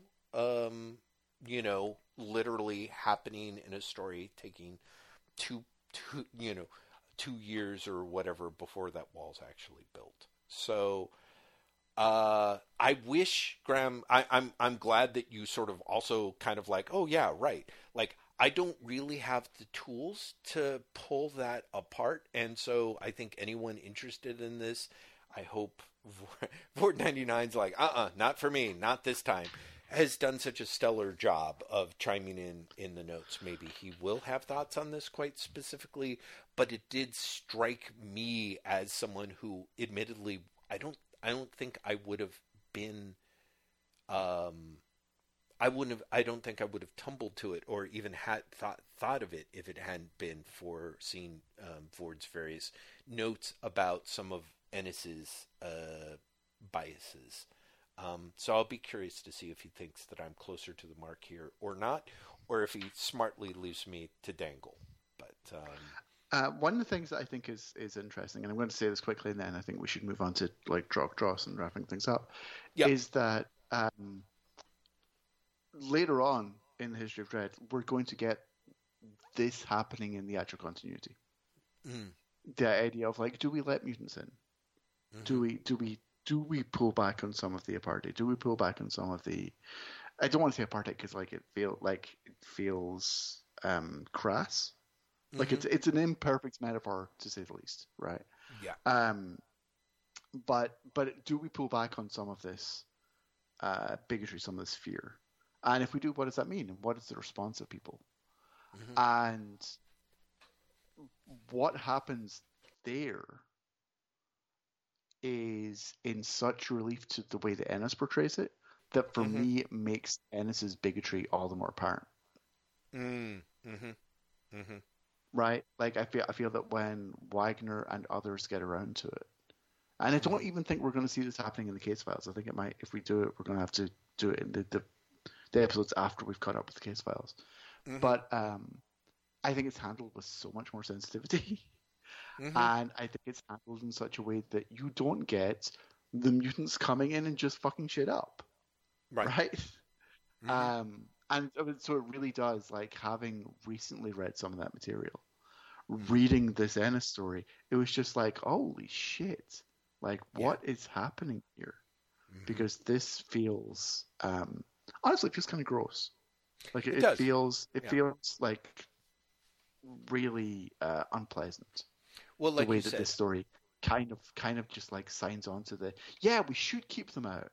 Those fuckers. We're much better. Like, we're much better in our bubble. Yeah, you use the adjective jingoistic, and I think that kind of perfectly encapsulates it. It really does feel uncomfortable, and it's interesting. I'm glad to know that if nothing else, I mean, not that you're like, yes, as a Garth Ennis fan, I was shocked. But I mean, the fact that you, even with it seeming like just an anti-immigration thing, and it may be very hard as Americans to not hear stories about like a wall and letting people back, over the wall, and having it be like a bloodbath, and not be like, that seems a little MAGA-ish, But all the way back in 2003, you definitely find yourself being like, what's going on here, and why does it feel weirdly like, well, of course, you know what I mean? Like it's so unchallenged in the story. It is such a priori assumption, not an assumption, but like, just like facts and evidence, that it's really disquieting. So, but holy shit, the art. Oh my God, you guys, seriously. Oh no, Higgins draws the living shit out of it. God. It looks amazing. It's just a shame, honestly, that it's not for a better story. I mean, agreed, but sort of in that same way of like, I mean, at least he's got more to do than draw giant farts. So I mean, this story at least gives him a lot to draw, I think because of the David Lloyd, like you said, that sort of Lloyd influence, there's a lot of pyrotechnics that just No, there's some lovely like shading effects. Like it really is. It's a luxury. And honestly, the colors are fucking great for it as well. Yeah, like Higgins, very much so. As you can see from anyone who's read like the original Killing Joke printing or Watchmen, right? Higgins loves his bright colors, and it works in this story. Yeah. Higgins' colors in this are just fucking amazing. No, it's a very attractive strip. It really is. He's done a great job. Yeah, I think so too. Let's see if it says that might be a thing. Interestingly enough, did you know that they did not tell him when they recolored the Killing Joke without him?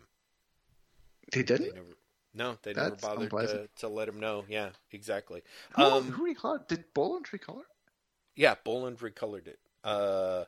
Recolored by Boland, and no one bothered to tell Higgins.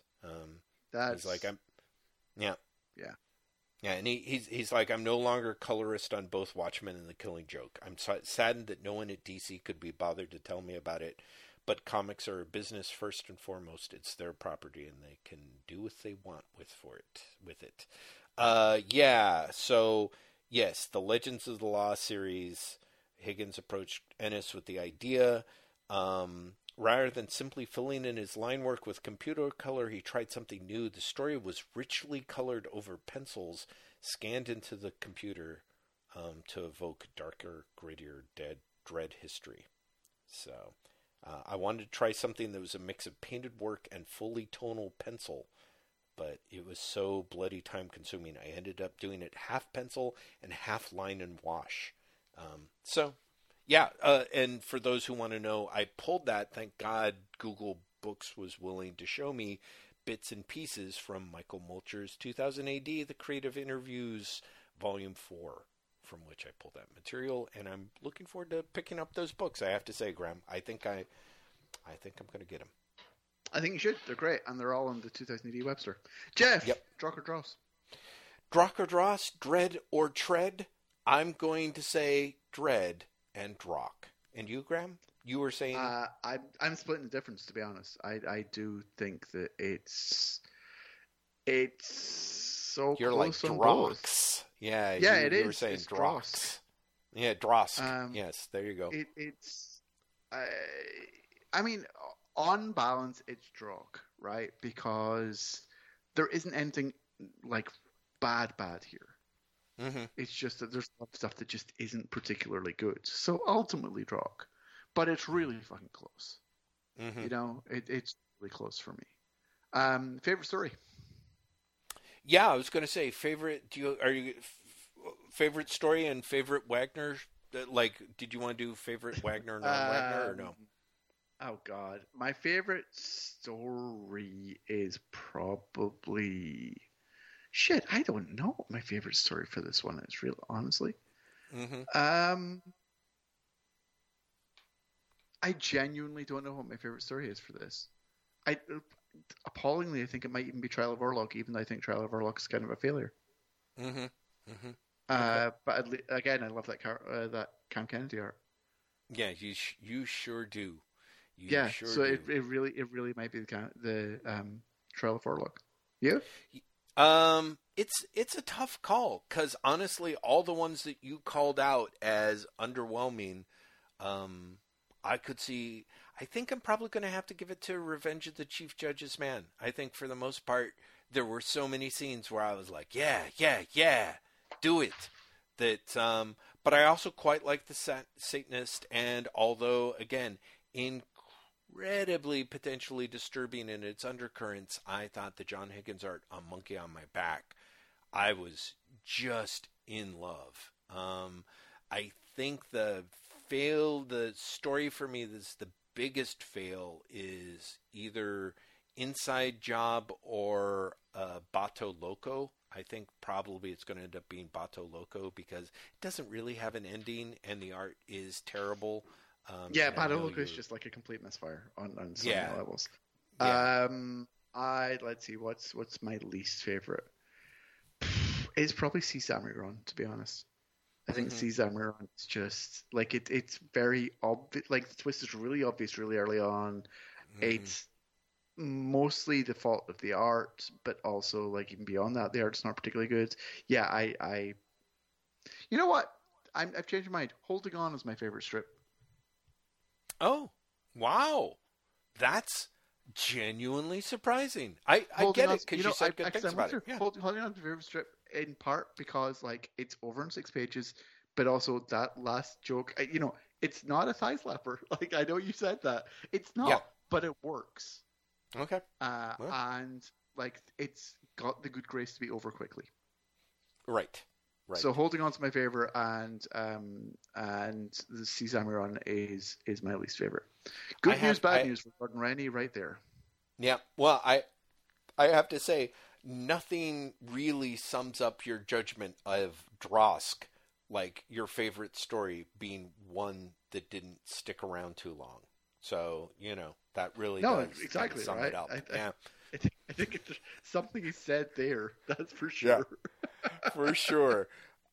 Yeah, I like this volume a lot more than you did. So I'll be kind of curious to hear in the comments how everyone feels. Next time, Jeff, Yes. Case Files 38 Wow. includes the return of Rico. Ooh. That's current Rico, not old school Yay. Rico. But also the return of John Smith and Siku. Oh. That's right. Like together. Yeah, the team that brought you Fetish are back. Back. For like a 5-part story, a 5 or 6-part story as well. Wow. So that's a thing we have to look forward to. But if it makes you feel any better, the return of Rico is in a strip that is John Wagner and Carlos Esquerra. Yay! I love how Esquerra draws Rico. I'm very excited by that. So that is good news, I feel. Mm-hmm. Yeah, otherwise there's going to be show notes for this up on Monday at some point at waitwhatpodcasts.com. I say at some point, I genuinely don't know this time because I have a day job now. So That's right. We'll see. It will be up at some point on Monday at waitwhatpodcasts.com. Until then, we are available on Twitter at waitwhatpodcasts. Jeff is available on Twitter at LazyBastard, at LazyBastit, and I'm on Twitter at Graham M, at GraEmem. And we are a Patreon supported podcast, which means Jeff has something to say to you right now. Yeah, hey everyone. We are incredibly grateful for all your listening to us. We've been blabbing for quite some time now. I haven't looked, but I know that we are high up in the hundreds of hours of blabbity blab, and that is something that means a lot to me, being able to talk to my best friend 3 times a month for hours on end about one of my favorite topics in the world is just the best. And having you guys listen and drop by on Twitter and ask questions and make jokes. Someone referred to me as the Waffle Widow when I was talking about the fact that I hadn't been to the Waffle Window in like over 2 years, and I forgot to give them props for that, but it still makes me chuckle, Graham. I gotta say, Jeff Lester, Waffle Widow. I'm also not sure if it's better to be the Waffle Window Widow, because I think that's funnier to say, or just Waffle Widow. Like I don't know how much to over egg that pudding. Also want to give a super thanks to the fine people at Patreon. Not only do they listen to us, they give us a little bit of their hard-earned dosh, which means a lot, just a lot. Like one of these days, I'm going to have to post the Drock-related piece of original art that I now own, and yes, that is you will. So directly responsible for you guys. Thank you in one hand, because a little bit of the extra disposable dosh to give to the remarkable PJ Holden, and also without you guys, Drock and Baxter building our previous read through of the first 416 issues, the Fantastic Four and change, would not have happened, and I would not be able to form any sort of opinion about a Judge Dredd story, much less a coherent one, which, of course, Graham can jump in and point out is still not the case. But, I'm closer to it. Graham? Oh, Empress Audrey, Queen of the Galaxy, thank you. As always, you're the best. Smooches. I love the end of the smooches. Smooches! Smooches, citizen! We are, because of Comic-Con next week. And then you're traveling. Mother-in-law. Right? Yeah. We may do a super shorty the following week, maybe, if you're down for it. Short version is like, our schedules kind of be a bit weird. Yeah. Actually, for a while, because August is going to be a bit weird as well, but hopefully in a way that will impact you less, whatnot. Yep. Short version, please bear with us for our schedule.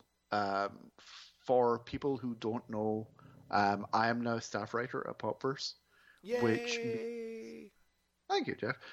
Which means, amongst other things, that I'm actually going to be doing a lot more conventions this year, which is great, apart from when it comes to recording podcasts, because it means I'm traveling a lot more. Yeah.